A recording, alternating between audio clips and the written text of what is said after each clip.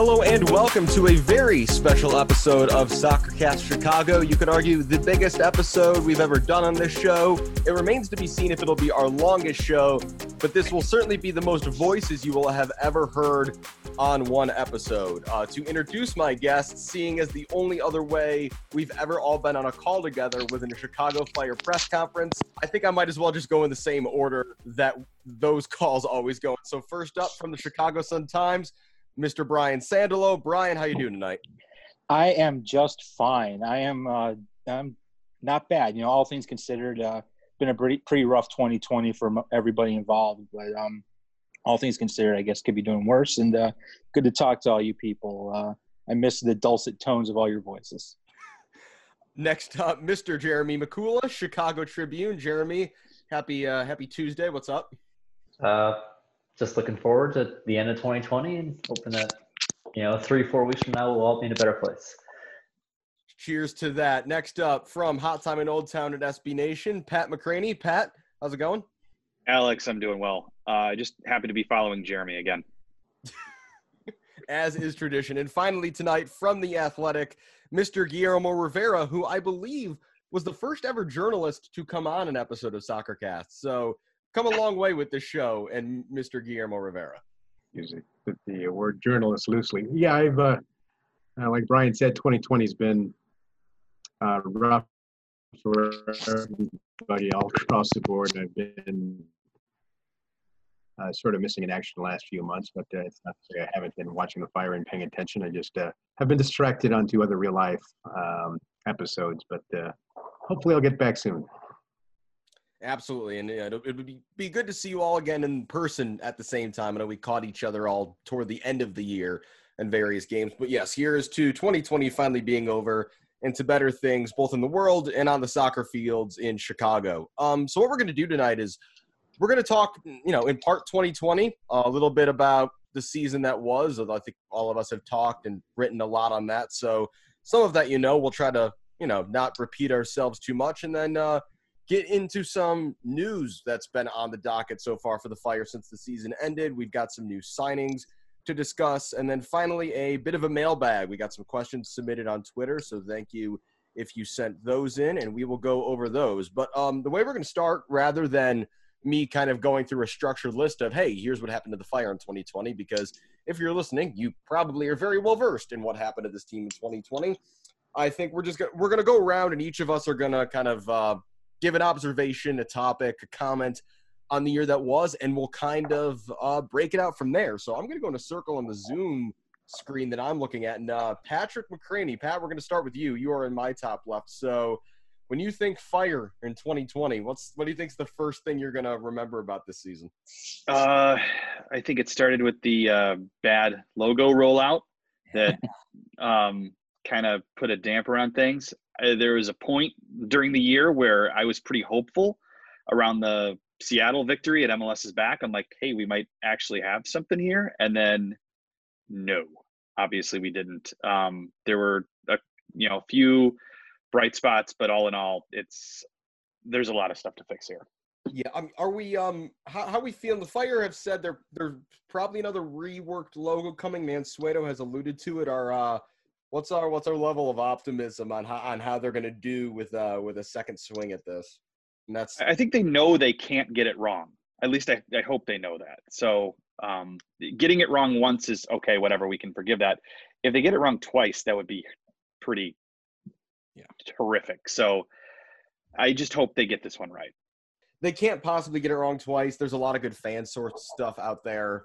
I agree. I was hopeful around the Seattle game. Minnesota, that loss dampened that, and we really never saw much a whole lot of optimism beyond that. This time, if they're going to do it right, they should listen to the majority of their fan base, and that would normally be take into account what it is they're upset with. Yeah, and try to at least get some of that good faith back that they lost with going basically against everything that most of the fan base sort of cherished about the history of the club. It seems like it was an attempt to whitewash a portion of the past 20 years, and it backfired on them. So I think, trying to erase the last 10 years because of a lack of success on the field. I mean, there's some sense in that, but going back and just doing away with things that some of the original hardcore fan base held dear, like tradition, honor, passion, or the logo itself, and just changing the silly things like be football, be Chicago, which mean absolutely nothing, and at some point they have to address that seriously. Yeah. So I was going to save this till later in the show, but it fits in really well now. So I'm going to just throw it out there now. There was some news this week on this front about this exact topic. Fire and Barcelona legend Hristo Stoichkov talked to Felipe Cardenas at The Athletic, Guillermo's colleague, and said this about the Fire when he was asked about them. Quote, "I'll tell you honestly, it pains me that the Chicago Fire are not at that level, and it's because of Nelson Rodriguez," said Stoichkov. "That team doesn't win and can't make the playoffs, so I ask myself, why is Rodriguez there? They have a foreign sporting director. He's Swiss. Their coach, who doesn't know anything about MLS, is Swiss. They're friends. The Chicago Fire don't deserve to have those people there, especially Rodriguez.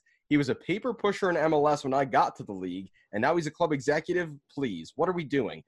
I don't know who their president is now, but how is Chicago's jersey no longer red? Chicago's badge is Chicago's badge. You can't change it. That's nonsense. People shouldn't forgive Nelson Rodriguez for that. They don't go to the stadium because of him." So obviously there's a lot of strong feelings about Nelson Rodriguez there. Now Fire, I guess, president. I don't even know what his title is at this point. He's president. He's president. So president of the club. Yeah. And mixed in there really strong feelings about the branding. So my simple question to you guys, I have thoughts on this, but I want to turn it to you guys first. Is he right? I don't think Nelson Rodriguez is why your average fan doesn't go to a Fire game. I mean, yeah, he might be the reason that diehards don't go. That are a lot of people that are on the hashtag and the ones that are reading our stuff and emailing us and commenting. But I don't think Nelson Rodriguez is why a family of four from Northbrook decides not to go to a Fire game. I just don't think that's the reason. I don't think those people that you need to have fans to have to fill a stadium is why. I don't think Nelson Rodriguez is keeping those people from the stand when they'll be allowed to be back. I'm sure. I mean, there are obviously things that he and the Fire could have and should have done better, but he's not the reason that the Fire have declined over the last decade. He's only been there a part of that. Yeah. Right. Yeah. I mean, and he's not why, people don't go to games. So, I mean, clearly, Hristo has a lot to say, and a lot of it, you could certainly say is accurate. I mean, the Fire should be wearing red. The logo rollout didn't work out, but I don't know if I bought all of it. Yeah, the piece that I think I probably took the biggest argument with is, I mean, again, I think he's a little harsh on Nelson. Nelson's only piece of it. Like, if you go to, let's say, the Cubs are an exception because Theo Epstein is such a character. But if you go to, like, a White Sox game, like, especially the years where they were, filling the stadium better, what percentage of the people in the building really knew much about who the GM was or, like, his history with the team? It's not to your point, it's not the thing. Yeah, it's not direct, it's indirect, right? Like, if Nelson's, I guess Nelson would have kept people away because whatever role he had in the team being bad. If the team was good, they would have gone. Right. I think that the vast majority of the, like you said, Brian, the people that read our stuff and that follow the hashtag know him and have strong opinions on him. But yeah, I don't think most people actually know who he is, and that's kind of the way it should be. So are they staying away because of him? No, not directly, but indirectly. If the team was good, the place would have been full. We saw that in 2017. So I think we would have seen it again at Soldier Field if they were good. If the team's not good, people don't go. People use their discretionary income elsewhere. Yeah, and also the piece about Wiki and Heights both being Swiss and being friends. It's like they're less friends than they are former colleagues who worked together and did some good things at Basel. Obviously, we could get more into if we wanted. The jury's still out on them, though. Yeah, the hiring. I would like to give them another season before we. The jury is absolutely out on them. Mm-hmm. Yeah, I would say the jury is more. Oh, sorry, Garrett. Do you want to go ahead? Yeah, no, I don't know that he meant that. there being Swiss played any part in how they did last year. I think he was alluding to bringing in guys who aren't familiar with MLS and don't know Right. the system and don't know how to work around the peculiarities of the league. Which Heights still referenced in his postseason presser. He still talked about how much Eddie Rock, who very valuable guy, obviously, how much Eddie Rock is still helping him, and that it's almost been a year. That sort of caught my attention. That quote, that he's still learning everything. That was a little surprising. But yeah, the jury's still out on them, as Hristo sort of got to. But yeah, I certainly have some questions, and it should be a very interesting 2021. And can't wait for 2021 for a lot of reasons. I would actually say that the jury's probably more out on Wiki than it is on Heights. We kind of know what Heights wants to do or how he wants to build a team. It's more like, is Wiki a good enough coach to, take this very young team and actually make them competitors? With that regard, I mean, I just feel that, I feel like the jury's more out on Wiki because, Heights isn't the one blowing 2-goal leads. You know what I mean? Yeah. When we mentioned the Minnesota game in particular, Columbus game, just other games they've had leads where they just drop points. That's not really on the sporting director as much as it's on the coach. So except the coach, though, was the sporting director's choice. Well, that's true. Yeah. The other thing, but it's also he had like weeks to find a new coach and build a team. So I think right. The situation really was very poorly done last year. Yeah. But the point about the familiarity with MLS is a good one. One of my favorite soccer podcasts when not working on this one is over at The Athletic, another reference to Guillermo's friends, Allocation Disorder with Sam Stejskal, Paul Tenorio, both friends of the Fire in years past. Something they mentioned this past week and that they've talked about before. If you look at the teams that do well in MLS, where are the decision makers coming from? I mean, you look at this year and the teams that were down to the wire. You've got Brian Schmetzer, Caleb Porter, Bruce Arena, All-American, and Adrian Heath, who's been coaching in MLS and in the United States for a very long time in general. And if you look at the clubs, that have done really well even recently, while there has been this increase in foreign hires for managers and foreign hires for general managers, sporting directors, whatever, the guys who have been there and done that are still the ones getting it done. And again, MLS Cup this coming weekend is another perfect example of that. Caleb Porter and Brian Schmetzer, guys who are living and breathing MLS people, just kind of to their core. So, yeah, it's certainly something to see. I think I agree that the jury is still out. Brian, I was going to go to you next. Sure.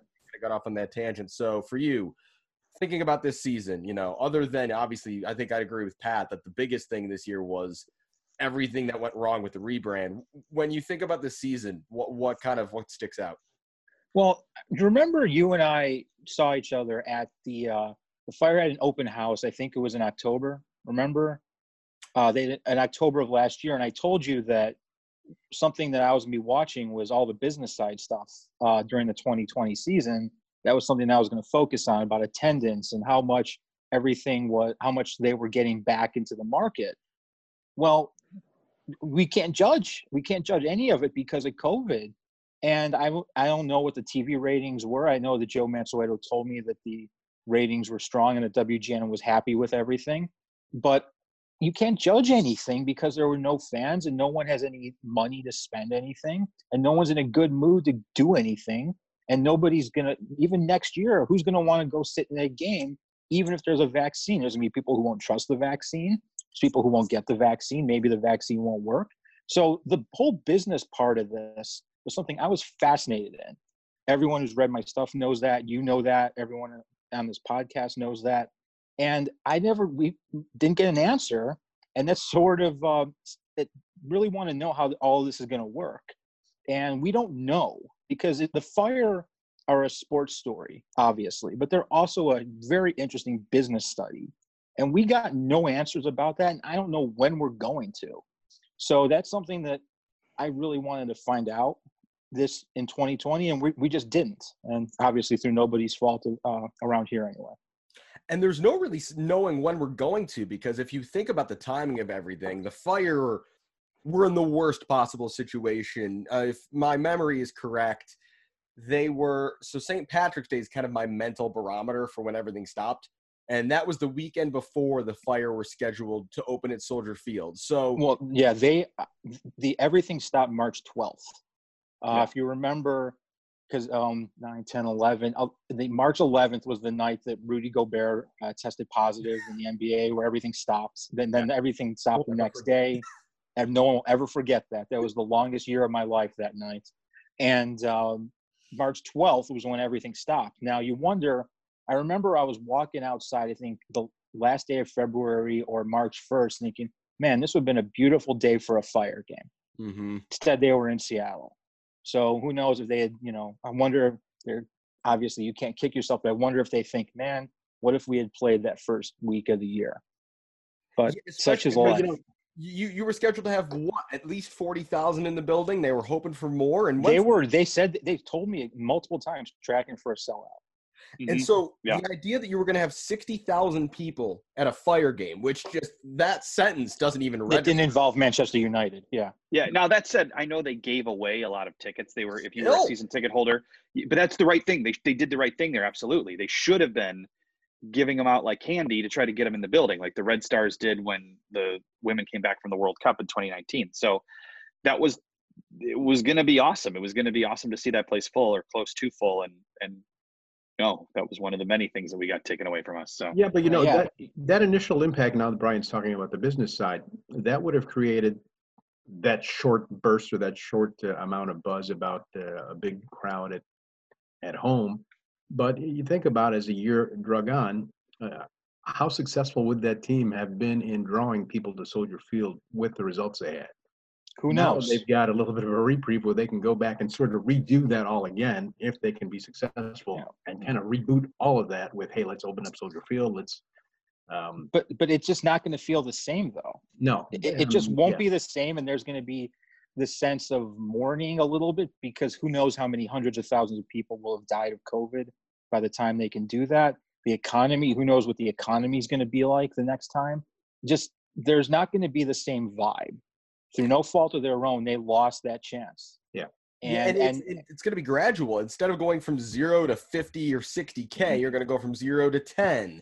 And then 10 will be 15. And then 15 might be 20. And then you'll probably just end up in – the eventual equilibrium was never going to be more than probably 30,000 anyway. But, like, you're going to slowly build up to and eventually hit whatever that equilibrium was going to be anyway, never having gotten that high of – hey, we can put 50,000 in the building. Like you've lost the occasion for that. And you don't know. That won't get to 30 if you're in 10th place either. Right. That won't. But who knows how many people they would have won over that first day. You don't know. You have to remember, though, Brian, you remember because you were there. Guillermo, I think you were there too.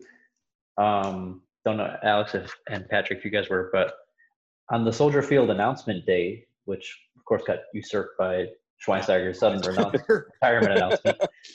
But Mansueto had said that, they were actually targeting more like 25,000 as a regular Soldier Field number. So, I mean, even that number isn't, that high either. So it's not, but, would they have struggled this year to get 25 if there wasn't a pandemic? It's a fair question to ask. We don't know.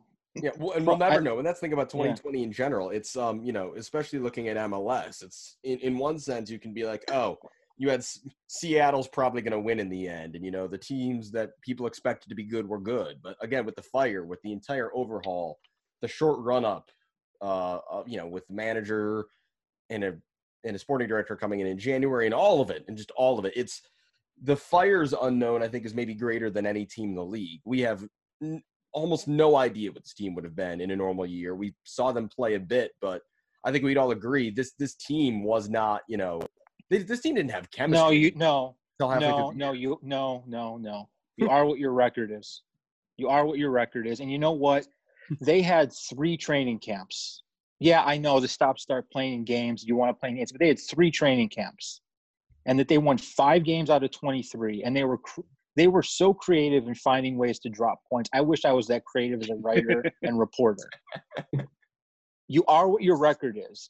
That's right. And you know what? Seattle is what Seattle is. Columbus is what Columbus is. You are what your record is. You are what your results are. The Fire won 5 out of 23 games. I don't want to hear about the excuses.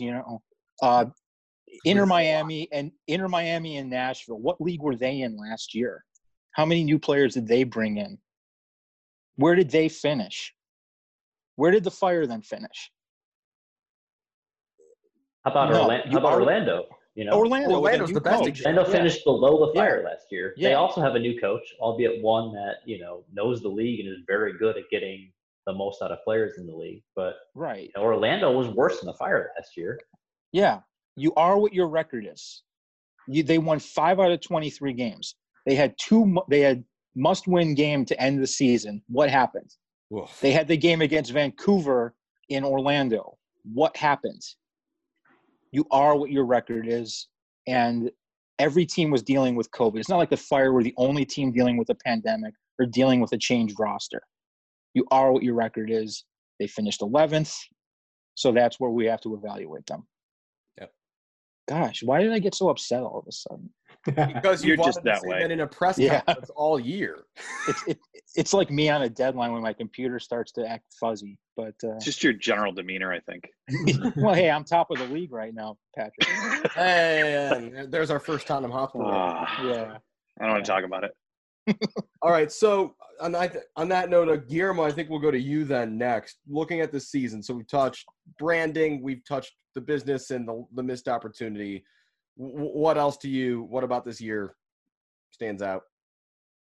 I think a lot of the year was rushed, from the decision to move the Soldier Field and jam their way out of Toyota Park and ram their way into Soldier Field, to waiting too long to make a move on the coaching staff and the technical staff, and rushing Heights and Wiki into positions where they had to rush a roster together. All of that is what you're seeing now. That 5 wins out of the 23 is a result of all that. The off-field mistakes are, I think they're recoverable if they go about it the right way. I think the cost that you're going to see of rushing a roster like this together is that they're tied into some long-term deals with a lot of players that probably weren't as good as they thought they were going to be in 2020. They're tied in with Ignacio Aliceda, and he's obviously not a DP caliber player in MLS, at least not for a good team. Gaston Jimenez was pretty good. Robert Barrage, pretty good.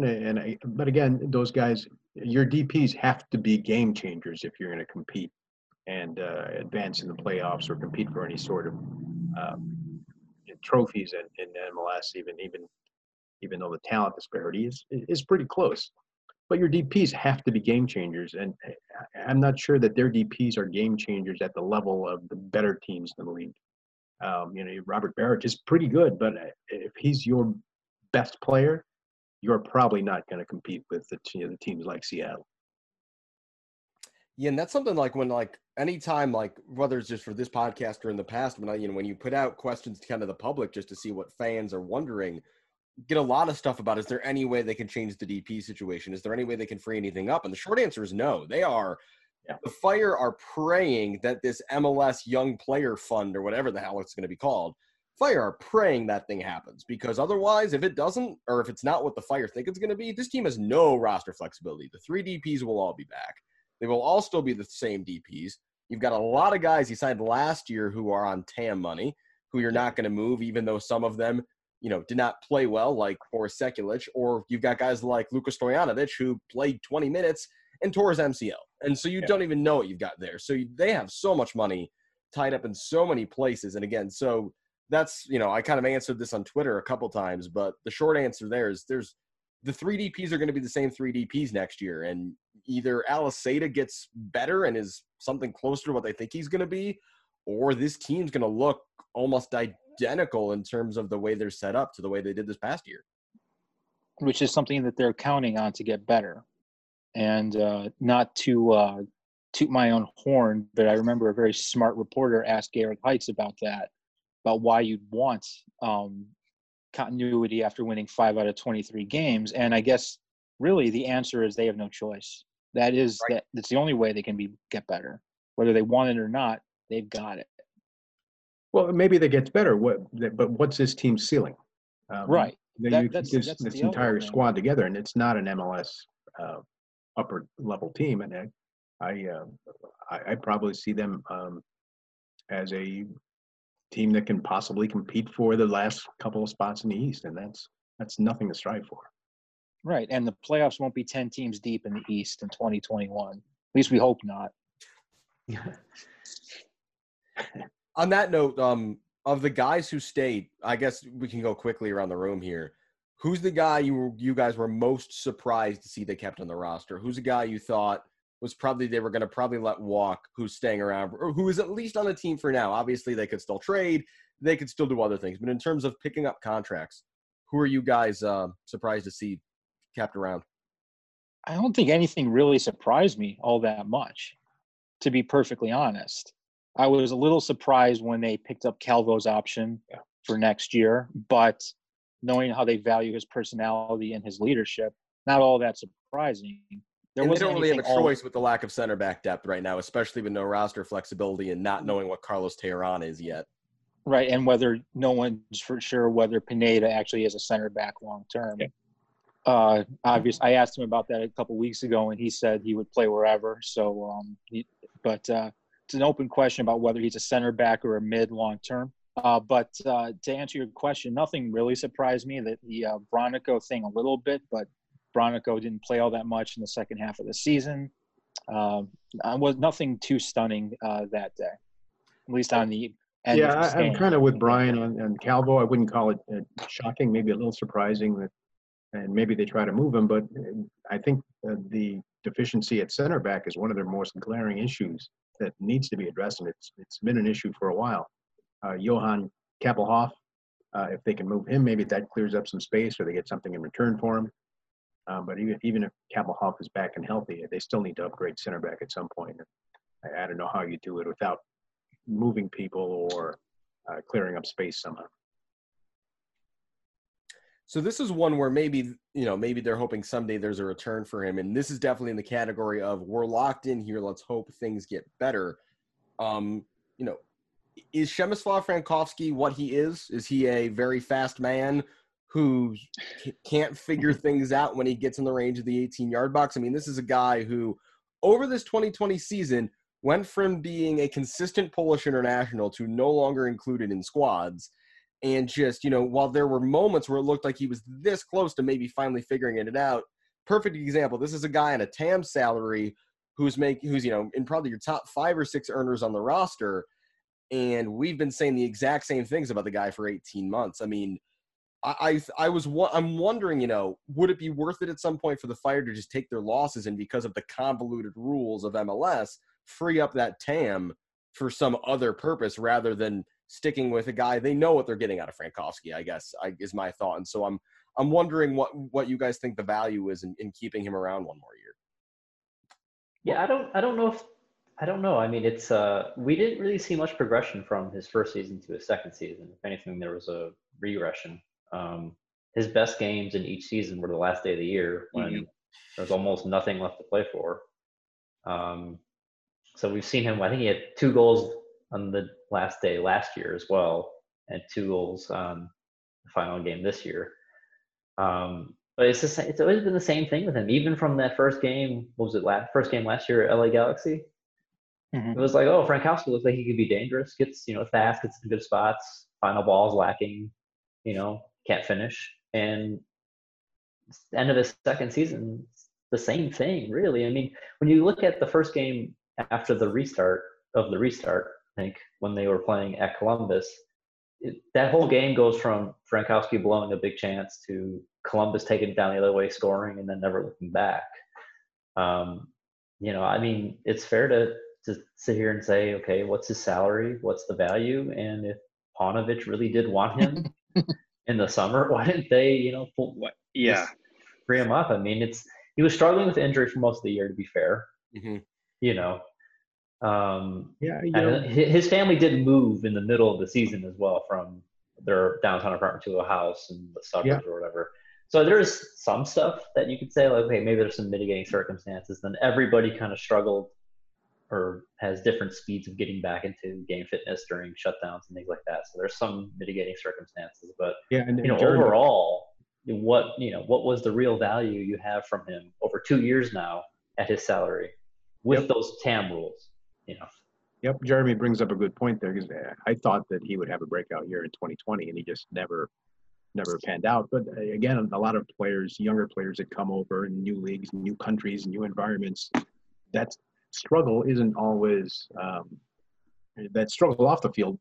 You don't know how difficult that is for some of these guys, and sometimes that translates into what happens on the pitch. And I don't know if that was the case for Frankowski, but man, you see um, glimpses of what you think he could be, and it's frustrating to watch because maybe he's not being utilized correctly, or maybe he's just not a good fit for what they're trying to do. But I don't. I think they're in a tough spot with him at this point.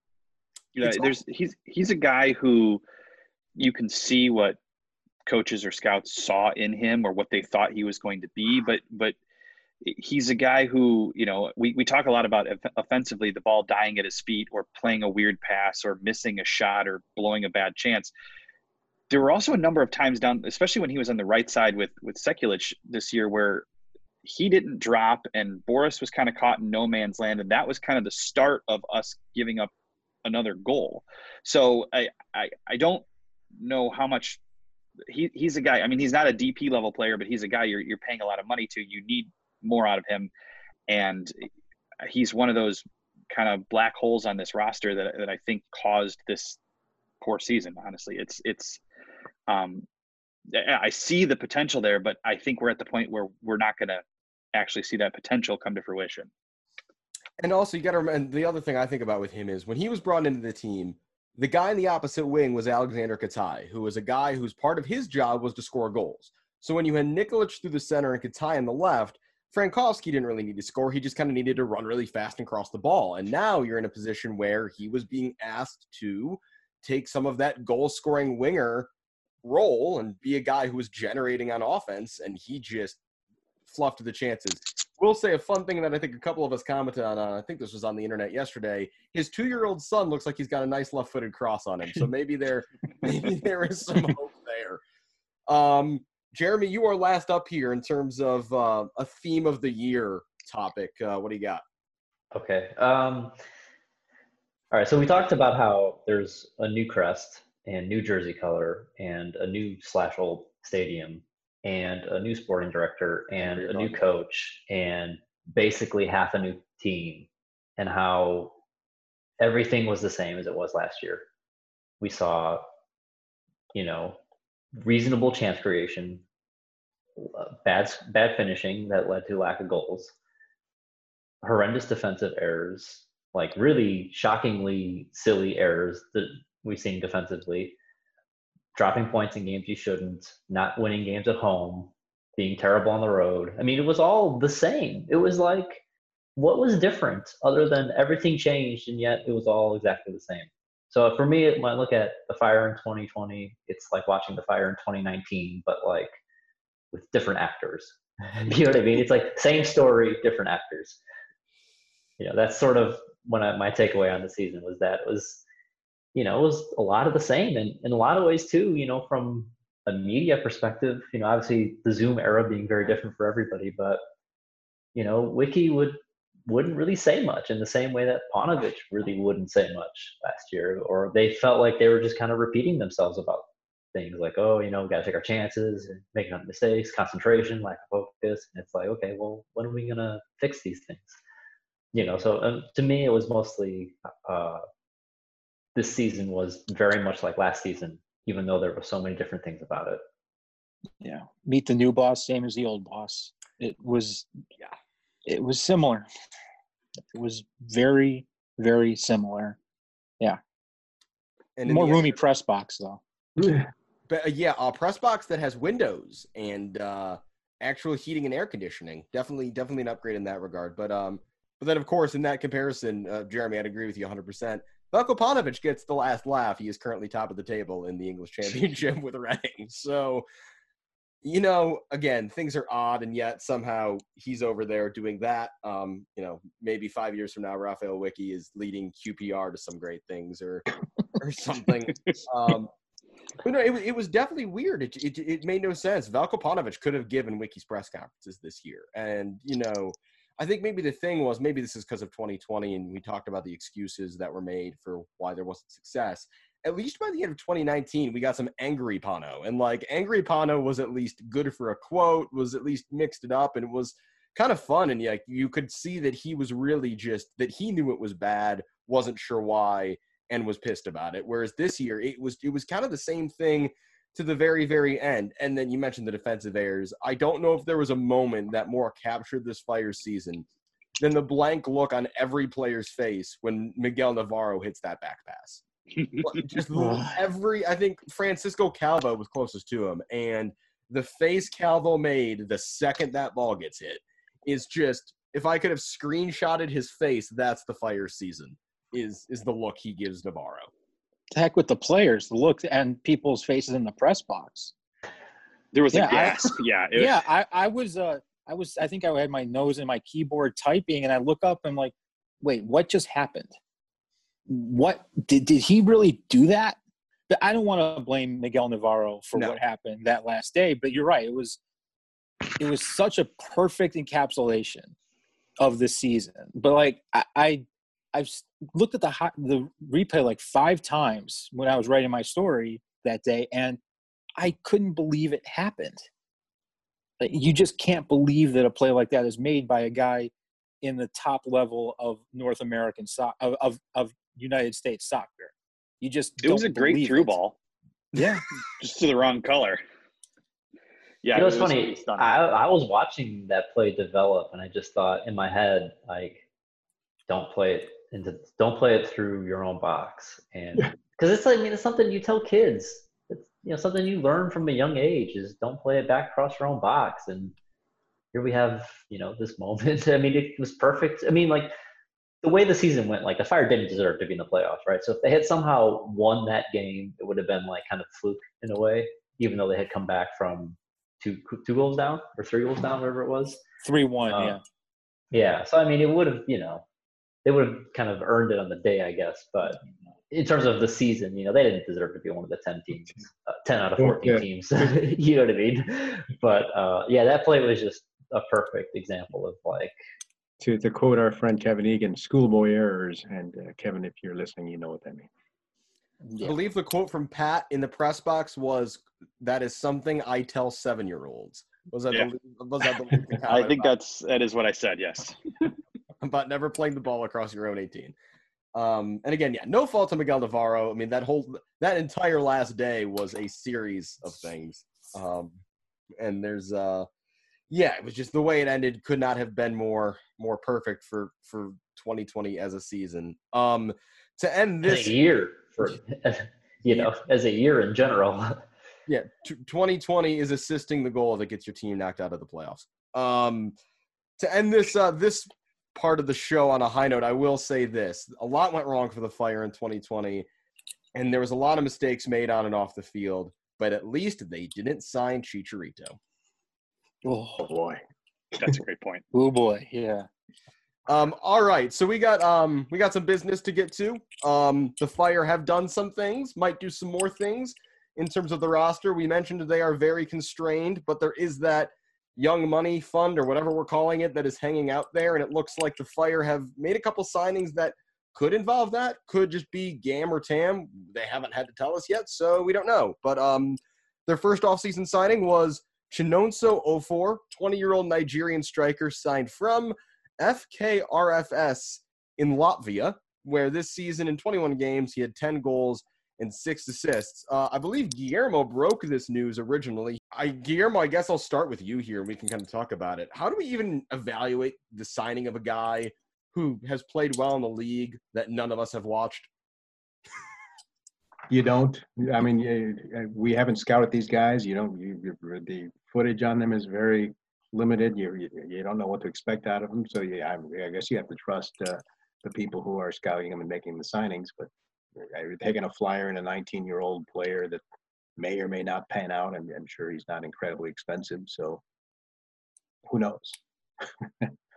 I guess this is the time to note that CJ Sapong is no longer on the roster. Right. So that's backup the number point. 9 role is open. That's a risk, though, because Baric, 12 goals in 23 games, but right smack dab in the middle of that, he had 7 straight donuts. So you're putting a lot on him, or Elliot Collier, or maybe even Lukas Stojanovic would be, if he's back, would be a false 9. If Baric can't play for whatever reason or goes cold, you're putting a lot on Robert Baric by letting go of Sapong and adding a 4. It's an interesting signing, and I'm not sure. And Elliot Collier, who may or may not be a legitimate MLS player.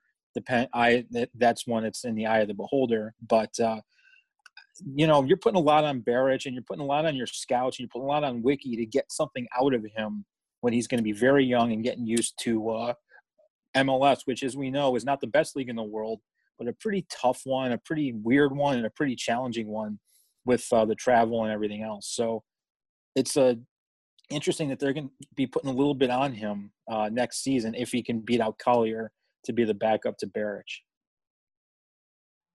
Another thing that's probably worth mentioning, the Fire released CJ Sapong. We're going to have to wait and see if CJ's in the league next year. Obviously, he had a year that was tougher than most people's 2020, but it's good to see that it seems like his daughter's in good health after some scares around her birth. He's been out in California with family, so all the best to CJ. I think he still could have been an asset to this team going forward, but we'll have to wait and see if he's even in the league next year. Speaking of other leagues, I don't think any of us watch. I don't think the Ecuadorian top flight is exactly our forte either, but we have, I think, all probably at least seen Sean Espinoza play.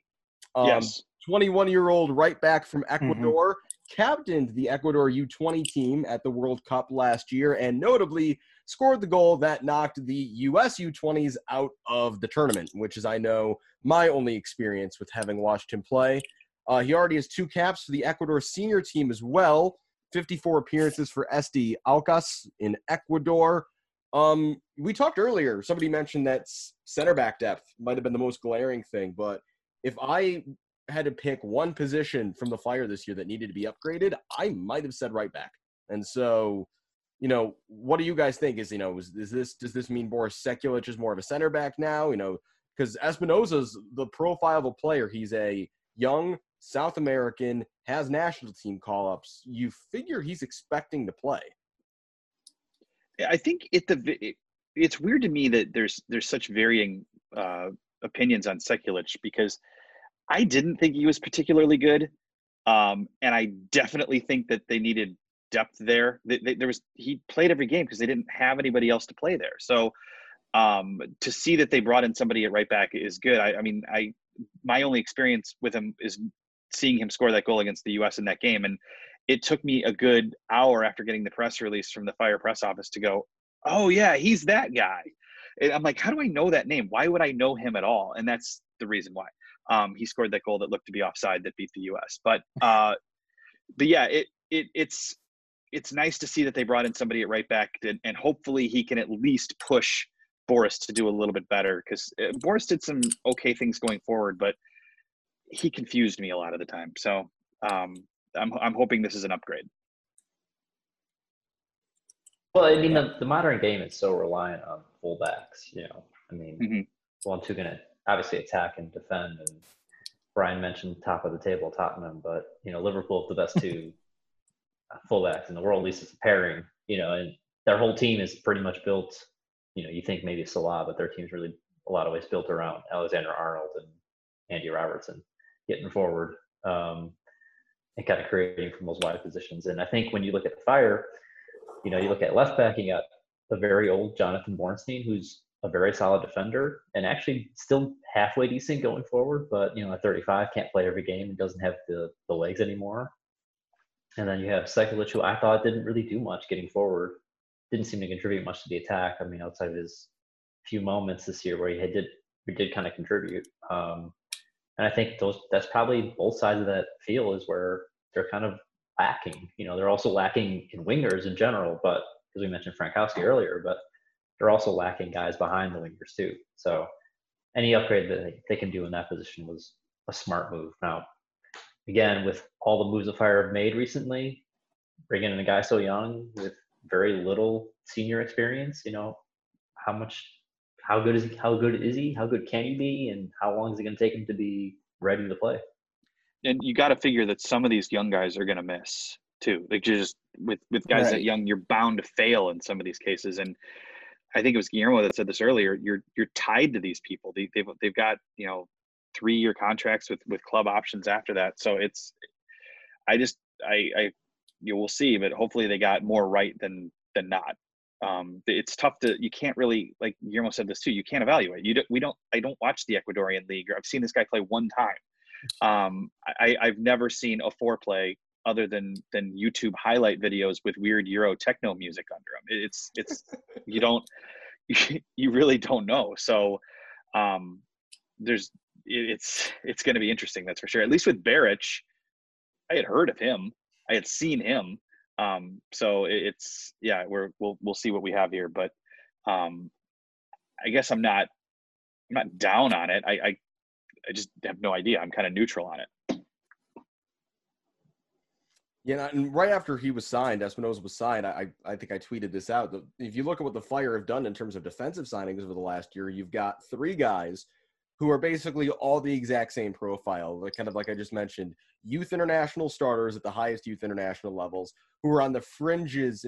Tehran is not yet on the fringe of the Colombian national team, but I think we'd all agree they're a bit higher caliber than Venezuela or Ecuador. But you've got Tehran, Miguel Navarro, and now Espinoza, who are all basically of the exact same profile, about 20 years old, play a lot for the higher levels of youth national teams, and now are looking to make that next step. And I think to Pat's point, we've got to expect not all 3 of those guys are going to hit, but the Fire are hoping for a world where they do. And not only do these guys contribute strongly to the Fire, again, this is what the MLS does now. This is buy young South Americans, hope they hit, and if they do, you're going to make some money. So, especially when we talk about Sekulic not being particularly fast and Bornstein getting up there in age, and eventually the guy's just not going to be able to play 1,500 minutes a season.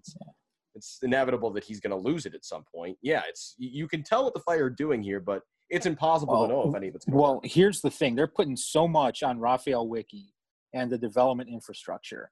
That Rafa, of course, was known for developing young players with Basel and his short stint in the U.S. program.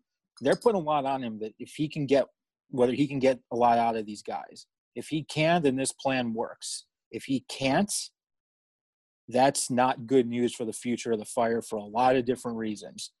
Because, they've got some veterans, they've got some older guys, but so much, as we've all said, is tied into these younger guys.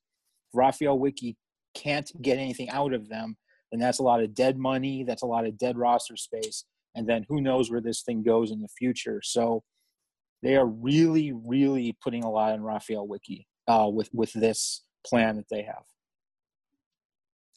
And then the final, so the Fire have not made any more signings yet, but the last guy whose name's been floated around a lot, make of what you will, from initially anonymous Twitter accounts, but then more and more traction. Stanislav Ivanov, who's a Bulgarian winger, currently plays in Sofia, in the capital of Bulgaria, in the Bulgarian top flight. A guy who, we haven't seen play. I don't think we watch Bulgaria, but is kind of, you would think, in the Frankowski mold, about the same age. Eastern European winger, supposedly fast. So I only mentioned that to kind of lead us into the first question of, I think the last part of this podcast, I wanted to get to some questions that I got submitted online. This first one is from Aaron. Are these signings the sort of players the Fires need? When we look at, Espinoza, Ofor, and then maybe a guy like Ivanov, are these the positions we think they needed to add in? And where else do we think they need to add? And I think that's the bigger question. We talked about center back depth earlier, but if the Fire can find more money somewhere to spend this offseason, where do you guys think they should go with it if they've got it free? I'll answer this one. I think an attacking mid. I think a 10 would be somewhere I would go because, look, I don't know. Was Luka Stojanovic supposed to be the 10 this year? Maybe, maybe not. We don't know for sure whether Georgi Mihailovic will be with the club next year. Of course, his name has always been floated about a possible European move. Maybe that comes off this off season. Maybe it doesn't, whatever. But, Luka Stojanovic, pretty promising player. I know that he scores a lot of goals. He can play kind of a 9.5, a false 9 as well. But you don't know whether he'll be back 100% next year. Knees are tricky things. Menisci are tricky things. Just ask Derek Rose about that. You don't know. So I would have gone there because that's something they really, really needed. That all the talk about expected goals and all of that, they needed somebody to pick out that final pass from the middle, and that's what they were lacking. If they had more money, I would go for a 10, but I'm not sure they have the space to do that. But a 10 would be where I would go. I think DC United signing Mesut Ozil. He's well rested at this point, so Yeah. I would agree. Yeah, with I agree 10. with I agree with Ryan too. I think a 10 is where I would go. They've gone to some of the areas I wanted to see them, like right back. Like I said, I want somebody. They've got a pretty good 6 and a pretty good 8 in Jimenez and Navarro, or in Jimenez and Medran. Excellent combination there. Yeah, I that's one of the things, one of the bright spots I think of the year, one of the few.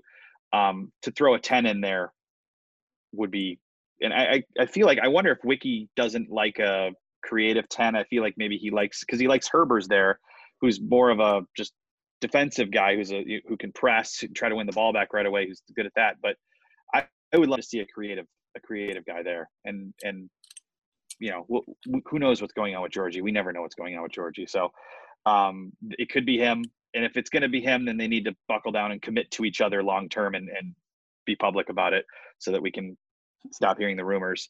And if it's not, and I think that the idea was to have Luka Stojanovic do it, but I would like to see them sign somebody else there for.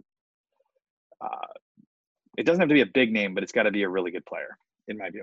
Is Nico Gaitan available again? Oh gosh. Remember, he was going to help their defense too, because they were going to have the ball so much here. That's I right. forgot about that quote. Oh Do you remember that? Oh my God. I'm glad I wasn't at that press conference. I'm glad I wasn't at that. Besides the 10 though, the problem is they have so many issues still in this team. We talk about center back is an issue. We have, number 10. We talk about wingers needing an upgrade, fullbacks needing an upgrade. It's center back. Goalkeeper probably needs an upgrade, albeit that Shuttleworth is solid enough maybe for a year or two. Kronholm got a little better maybe than he was in previous seasons. It's like. In MLS too, you don't want to be pulling a Colorado and dropping a DP like they did for Tim Howard on the goalkeeper. Goalkeepers are pretty serviceable in this league. Yeah. So it's like it's the only position this country is consistently good at. Right. And the thing about Kronholm, wrote about him last week. He's optimistic that he'll be back to start the season, but remember, he had a pretty bad injury. Mm-hmm. He blew out his knee in July. So expecting him to be back in March, who knows? No. And he's a sweeper keeper too. So are you sure that he's your number 1 or even your number 2 to start next season? They'll probably need cover there. And I don't want to have one of the young kids doing that, because that's a waste of their time. I want them playing, whether it's in Madison or wherever else. Yeah. Having one of the young kids be your number 3 goalies or even your number 2 for a short amount of time is a waste. So I think it would be good for them to get somebody to replace Connor Sparrow. But I don't know exactly what their plans are. So goalie would be another position, among others. To wrap it up, I'll go back to the kind of the same thing I said about the coaches of the final 4 teams in MLS this year. What else do all those 4 teams have in common? Nico Lodeiro, Emmanuel Reynoso, Lucas Zelarayan, Carles Hill. And so it's what succeeds in MLS right now. I'm going to Georgie's name came up a couple times here, so I might as well throw this question out now. What is Georgi Mihailovic's position? Because I'm someone who's said multiple times that I think he's a 10, maybe even an 8, but that I don't think he's a winger. And kind of like Fabian Herbers in the comment someone made, I understand why Wiki likes him. Why? If you could argue that Georgie's best skill is he's a good presser. So I get that, but I'm with Pat because if Georgie's going to be the 10, I think he can do the job. But again, if he's not going to be, let's stop wondering what's going on here. Because, I mean, again, I think he's better as a midfielder, but heck, Greg Berhalter might start him on the wing tomorrow night. So, who knows at this point? By the way, Greg's quote on him that I got today was quite interesting. Yeah, Pat, you were in on the press conference today with Greg Berhalter ahead of Wednesday night's game against El Salvador. We were recording this on Tuesday evening, so when you weren't listening, either the U.S. game against El Salvador is tonight, or maybe it already happened. When when you asked Greg about him, Berhalter said, "quote Georgie's as good as he sets his mind to," which not sure that was a compliment, but I think it's a sentiment we would probably all agree with. Yeah, it's one of those quotes too that it seemed worse when I heard it come out of his mouth than when I look at it in print. But yeah, I did not view that as a compliment. Now he followed up with what was a compliment. He's we enjoy having him here, and I believe like everybody, Greg sees something in him, but there just always seem to be issues with him, and I've heard things, but I don't totally know what happened in Orlando. I don't totally know what went down there. And I think he's a very good player. He's got a lot of skill, and he's a Chicago guy. It would be cool if he could stay here. But if they're going to do that, both the Fire and Georgie need to come together and commit to one another. They need to pay him, and he needs to, perform and keep his mouth shut. So which wasn't hard for them this year because they never offered him up since Orlando. So they did one time, Pat. They did? After the Kansas City game. You offered us another phenomenal Georgie quote, which was when Brian asked the one game I wasn't there. That's right. Yeah. I sent Alex. Said, I don't really want to talk about that. And there are highs, there are lows, and that's all I got to say about that. That's right. Yeah, the quote was the 2020 season is just, up and down, like every other season, he said. There's highs, there's lows, and that's all I got to say about that. Very Forrest Gump of him. I was waiting for the Forrest Gump accent at the end of that answer too, because it was so. And if you haven't done Zoom, if you've done Zoom interviews, you're kind of waiting there. So there really isn't an opportunity to follow up. So you're just kind of waiting there, hanging for seconds. Like, is that going to be it? And thank you for that, because I believe that I asked the next question, so that was a fun time. Yeah, and yeah, so another one of those times, those times when you miss being in the locker room, so you can't really follow up. But if that's the biggest complaint I have in the world about, if I couldn't follow up with a player, then I guess things are going okay. So. Yeah, that was a weird one, because that was one of the few times where the players went before Wiki. In terms of media availability. So when we had asked Wiki about Georgie or about his goal and something like that, he just didn't really want to give him a compliment. He's gave him like a very surface level compliment, but it seems like every time anybody's ever asked Rafa about Georgie, it's always like a compliment with a but. There's always like a giant, but, or he needs to, whatever. You know what I mean? It seems like a pretty common theme with Georgie, at least this season. It's constantly weird and awkward, and I never got that sense with any other player that it was him, and so I don't feel like he's gonna stay, even though they picked up his option. I feel like they're gonna try to move him, but if he does stay, I hope they clear the air and get it right and actually commit to one another. I think they're gonna try to move him. Yeah. Yeah, I think the Fire are hoping he starts and scores tomorrow, just to add a couple dollar signs onto whatever the number ends up being. But now, if I had to put a bet down now, I don't think Mihailovic is on the roster, and I think we talk about what else do they need. They're not paying him a lot of money because he's a homegrown player, but we know the way MLS's roster rules work. Every cent is valuable, and that would be several more they could move around somewhere else. And he's a guy who wants to go to Europe. I mean, more than anywhere else. Right. I don't think he has any strong desire to go around the country. No. If he wants to move, he wants to go to Europe. If you guys were at Media Day this year at the beginning of the season, you asked him, hey, how was your couple of weeks in Germany? He loved it. He wasn't even with one Bundesliga team. He was with the 2 Bundesliga team. He was just talking about how much the standards are so much higher, professionalism. And he loved it. So, I mean, I think for him, best case scenario is he leaves the Fire just to go to Europe.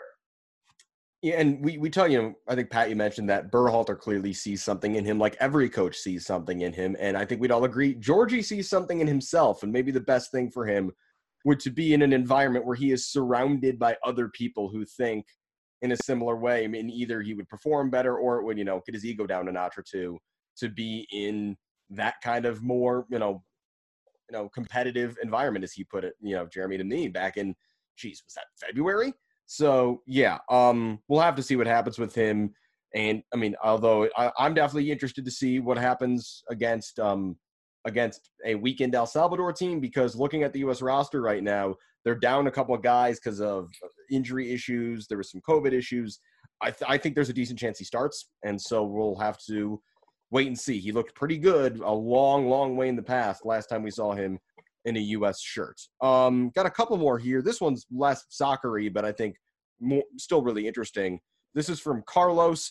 Any news or thoughts on the land search for a training facility? Also asking about, he asked about timing of the branding. We don't know anything about that, and I think it's going to be a mystery until someone leaks it like last time. But on the training facility search, this is something, when you talk to people around MLS, this is the biggest negative the Fire have, is that they don't have a proper training facility.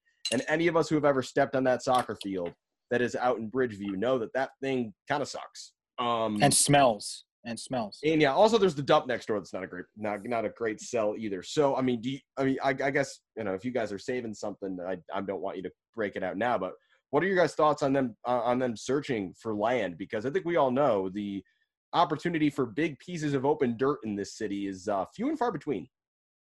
Yeah, they are. What we know for sure is that they are actively looking.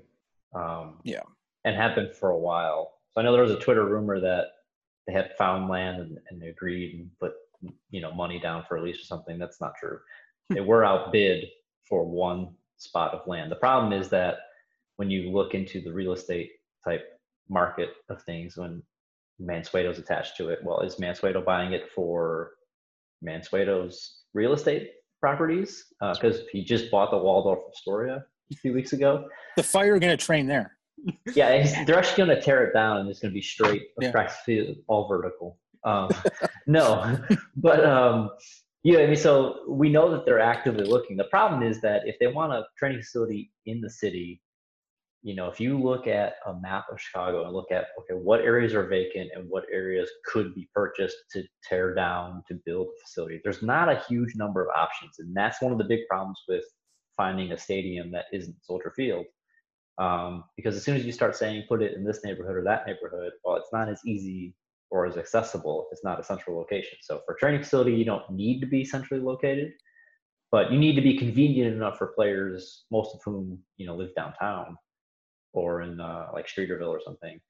It has to be accessible for them. So we know that they're looking, but how soon are they going to find something? That's a big mystery. It's Mansueto's shown he's not afraid to pay for things. So, I mean, he's got the money, obviously. Yeah. But there was a belief earlier in the season among the academy teams and sort of the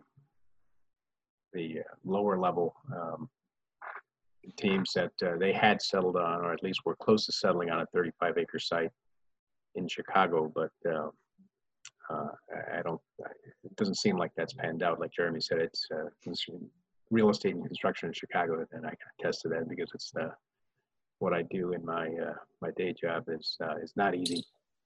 How they found a spot, and again, I'm sure Mansueto is willing to pay for it, but finding it is the problem. Getting a stadium done. They're going to be in Soldier Field for a while. The training facility may be able to get done, but again, there have been several sites.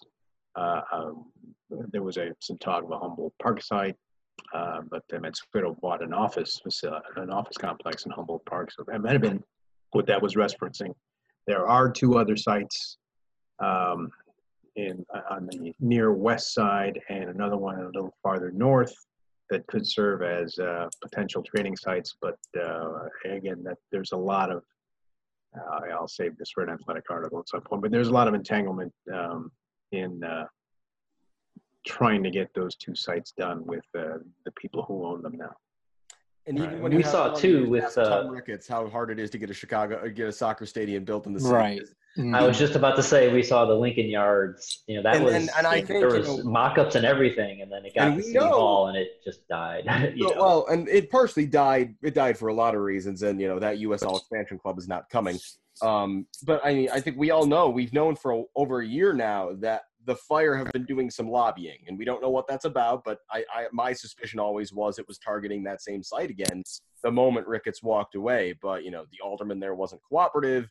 Things are easier said than done. And yeah, to your guys' point, when you try to think of empty lots, when I think, where could you put anything of size? It's that site on Goose Island, and the only place in the city I can think of that's open is the northeast corner of Halstead and Division. But that's been open for literally forever, and I'm just convinced at this point that nothing will ever be built on the site because there's got to be some legal problems going on why no one has developed it. So this actually kind of leads into another question someone had, and I think we can do this pretty quickly, asking about, are the Fire ever going to have a USL team or a reserve team? But I imagine you've got to have a training facility built before that ever happens, right?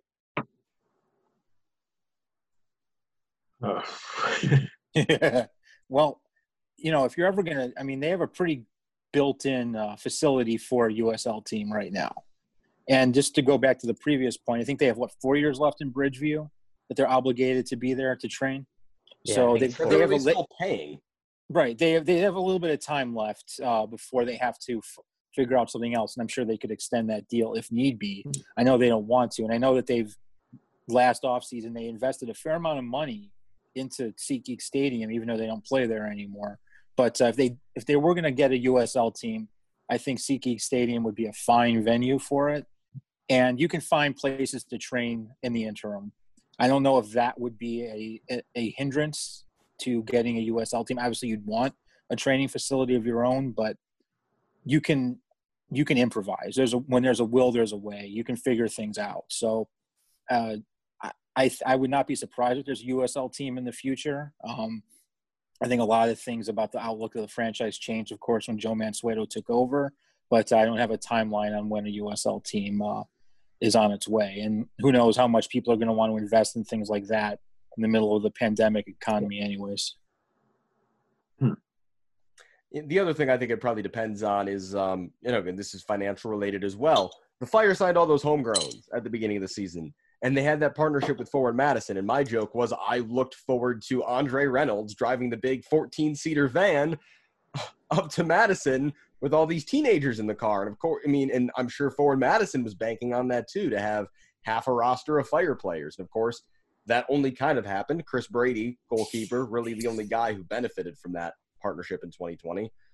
So it probably depends there too. Are teams like Forward Madison financially in a position for the next several years to bring those players in and not really cover any salary? So I think that's something I'm really watching in 2021. What does the Fire Madison relationship look like? And can we actually get all these young guys playing? And within that, of course, is included, what do you do when you have two 16-year-old goalkeepers who you feel like you can market both of, and trying to find them both homes? So yeah, I think on the younger, with the younger players and just the load of homegrowns the Fire have, these guys got to play somewhere. So, I got to imagine this is something the team is thinking about in terms of over the next 5 years, what's the best way to get all these guys playing time? Yeah, you can't have players on the roster who aren't playing first team games anywhere. So, and that was a problem. Like Javier Casas didn't play. And there was a number of guys. Andre barely played. I will say Alex Monis did okay in Madison before he got hurt. He was playing 10, 20 minutes at the end of every game. And the first, 7, 10, whatever it was, games, Chris Brady didn't play at all. And then when he got his chance, he was amazing. So kudos to him. But yeah, you can't do the thing where you have all these homegrowns and then they just train. They need games, and they know that. They've said that. So even if they have even if it's Madison again next year, I think that, like you said, with the two goalkeepers, you're going to need another place to send them beyond your preferred partner or whatever. So hopefully they can get that worked out. Well, MLS is creating the reserve league, right? Next year or 2 years from now. So, you might have a lot of those young guys who aren't on loan at least kind of filling up the reserve team for a while at least. I mean, we'll have to see how that all shakes out, and if we're still in the pandemic next year, if the reserve league is something that kind of gets pushed back a year or two. But yeah, I agree. You can't have all these teenagers, right? I mean, they need play. They need to play. I mean, you signed them all so that they didn't go to college, which obviously, me personally, I hate the college game. I think it really hampers development more than anything. But at least they're still playing. If you sign a kid at 17 to not go to college, then you need him to play, because you can't just expect him to sit around for 3 years and then be better. Right. And, of all the players that on the Fire roster, I think we'd all agree the guys who this year cost the most was the young guys. Getting to the end of this podcast, guys, I've enjoyed this a lot. This has been fun. Good to have you guys all on here. Before we go, though, want to get kind of a final word from all you guys, kind of, looking forward to 2021, and also going to need an MLS Cup prediction. So going around, go the other way this time. So Guillermo, I'll start with you. What you're looking forward to about Chicago soccer next year, and who's winning on Saturday? I'll go with Seattle. Just because they've been there so often, and I mean they've got winning down to a T now. Columbus is at home, so I guess the game, according to the odds makers, is pretty close to a toss-up. But I'll go Seattle. As far as 2021, it's hard to envision what sports and MLS is going to be like next year, because there are so many unknowns about the virus, and whether or not you get people back in the stands, and how you can conduct training camps, and is everybody going to be able to get vaccinated? I think the Fire team, as they're currently constructed, is probably right around where they finished this year, somewhere in between 7, 8, maybe, as far as competing for a playoff spot.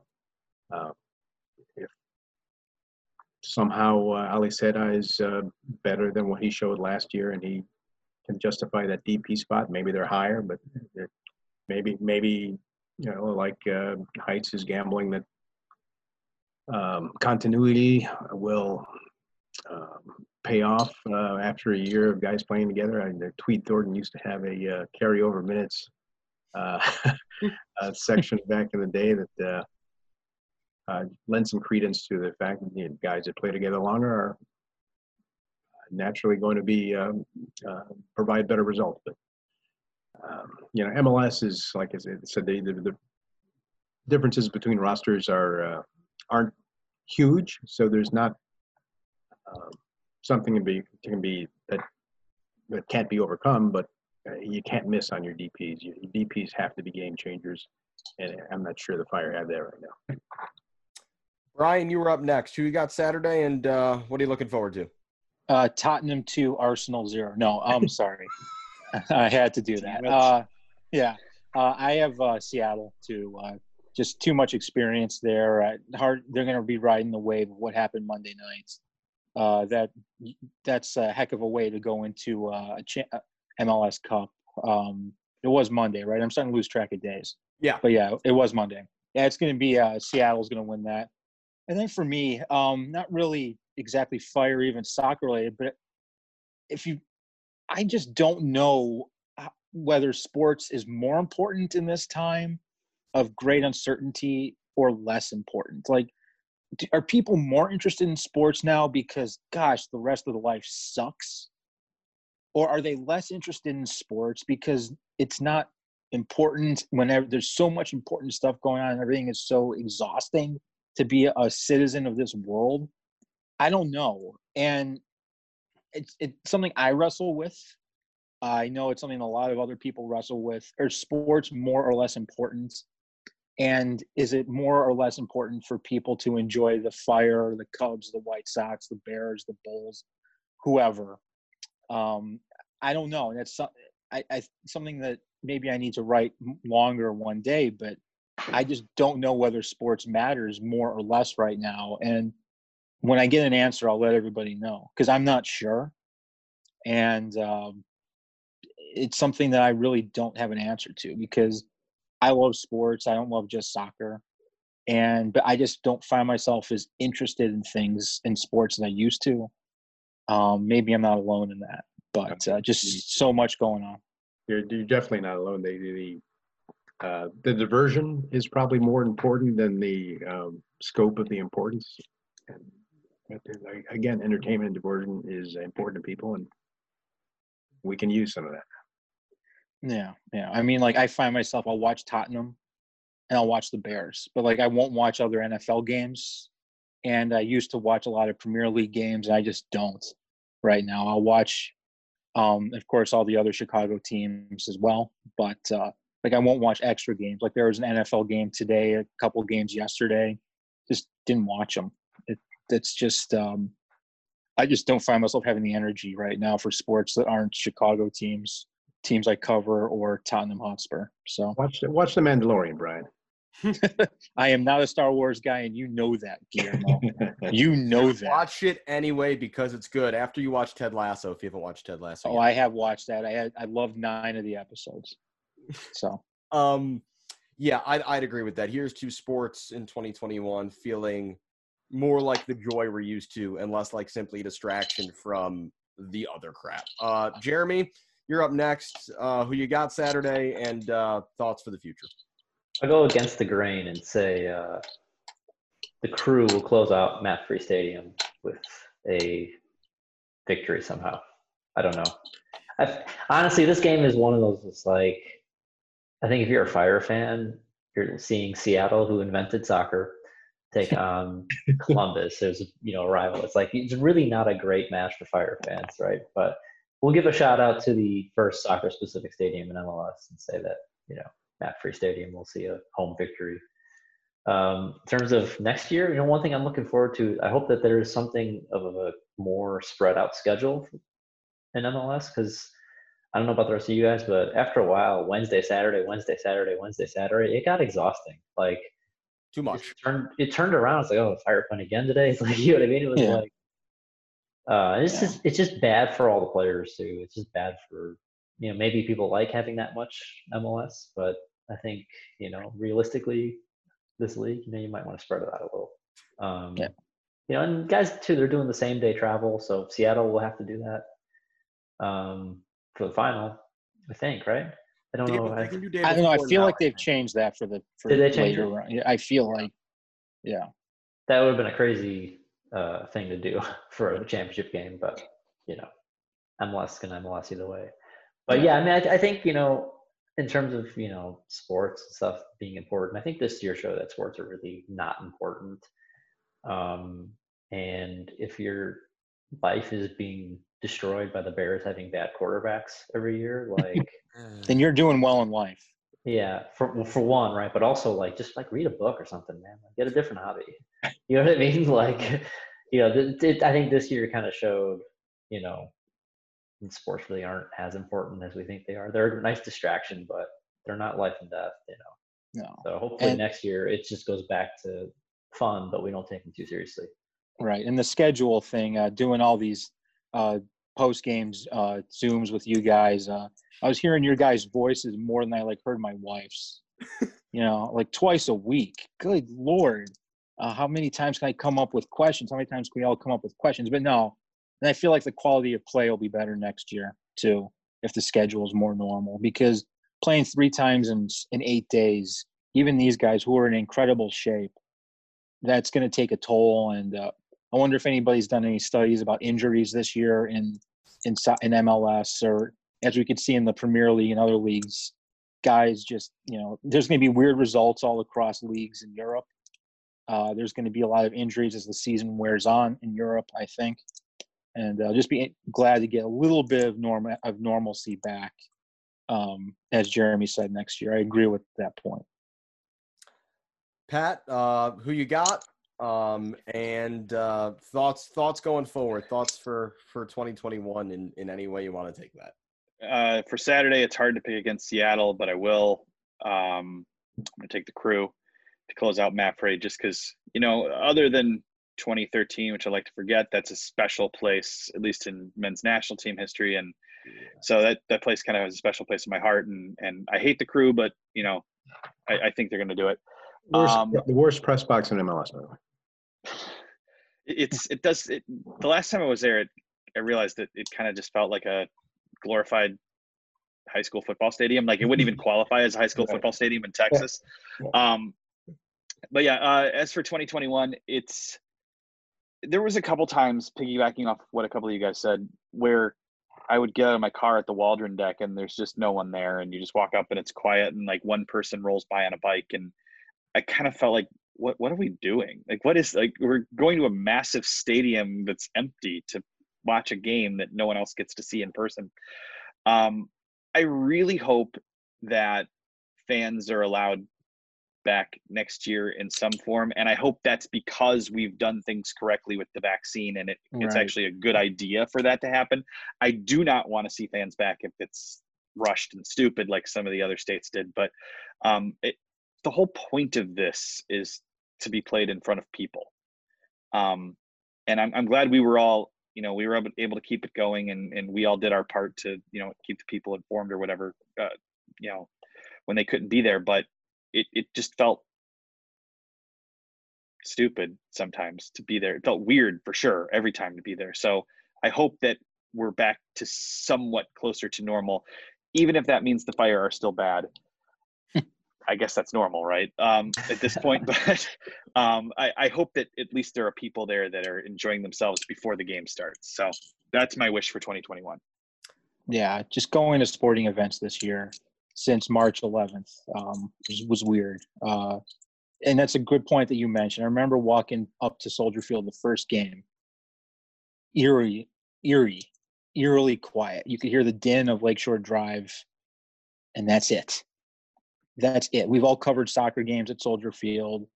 We've all covered events at Soldier Field, covered like Mexican national team games, U.S. national team games, Gold Cup, Copa America, other friendlies. There's always an atmosphere. There's always a party atmosphere at Soldier Field. And to walk up those stairs and see the George Halas and Walter Payton statues and then just hear nothing is weird.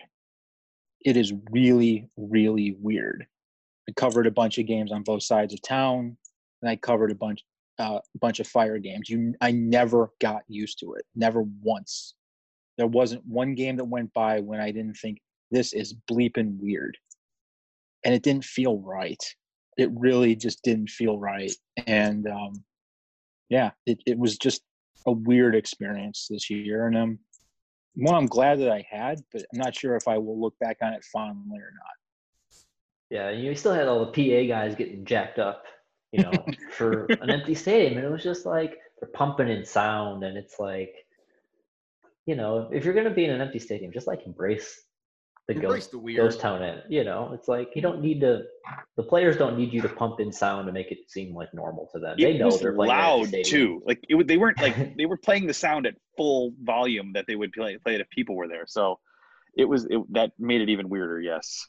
The music at Wrigley Field, even between batting practice and the game itself, was so loud you couldn't transcribe.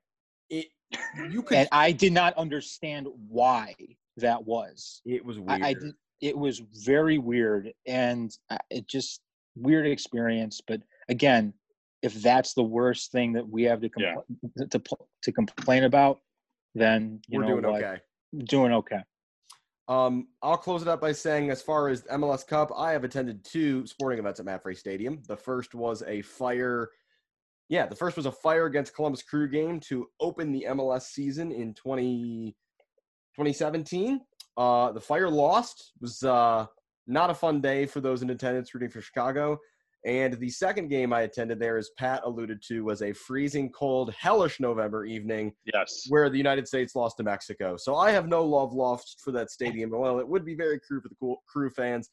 I'm picking Seattle. They are just too damn good. They're going to win again. But Gyasi Zardes is going to score. I don't know why I think that, but I just feel that Gyasi will score. Off his ear.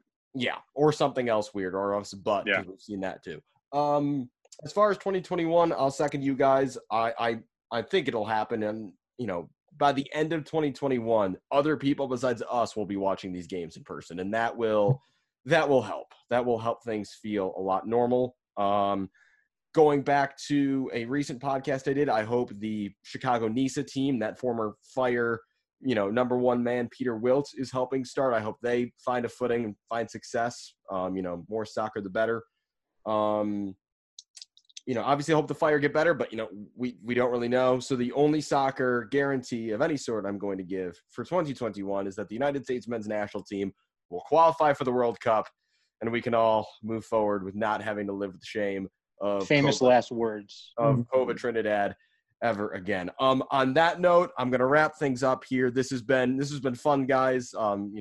This has not been the best year all around, but just to be able to still just be here, talk with you guys about soccer is about as normal as it's going to get, I think, for a while. So here is to a shitty year. I'll be the guy to swear on this podcast, and now you've done it. Like myself.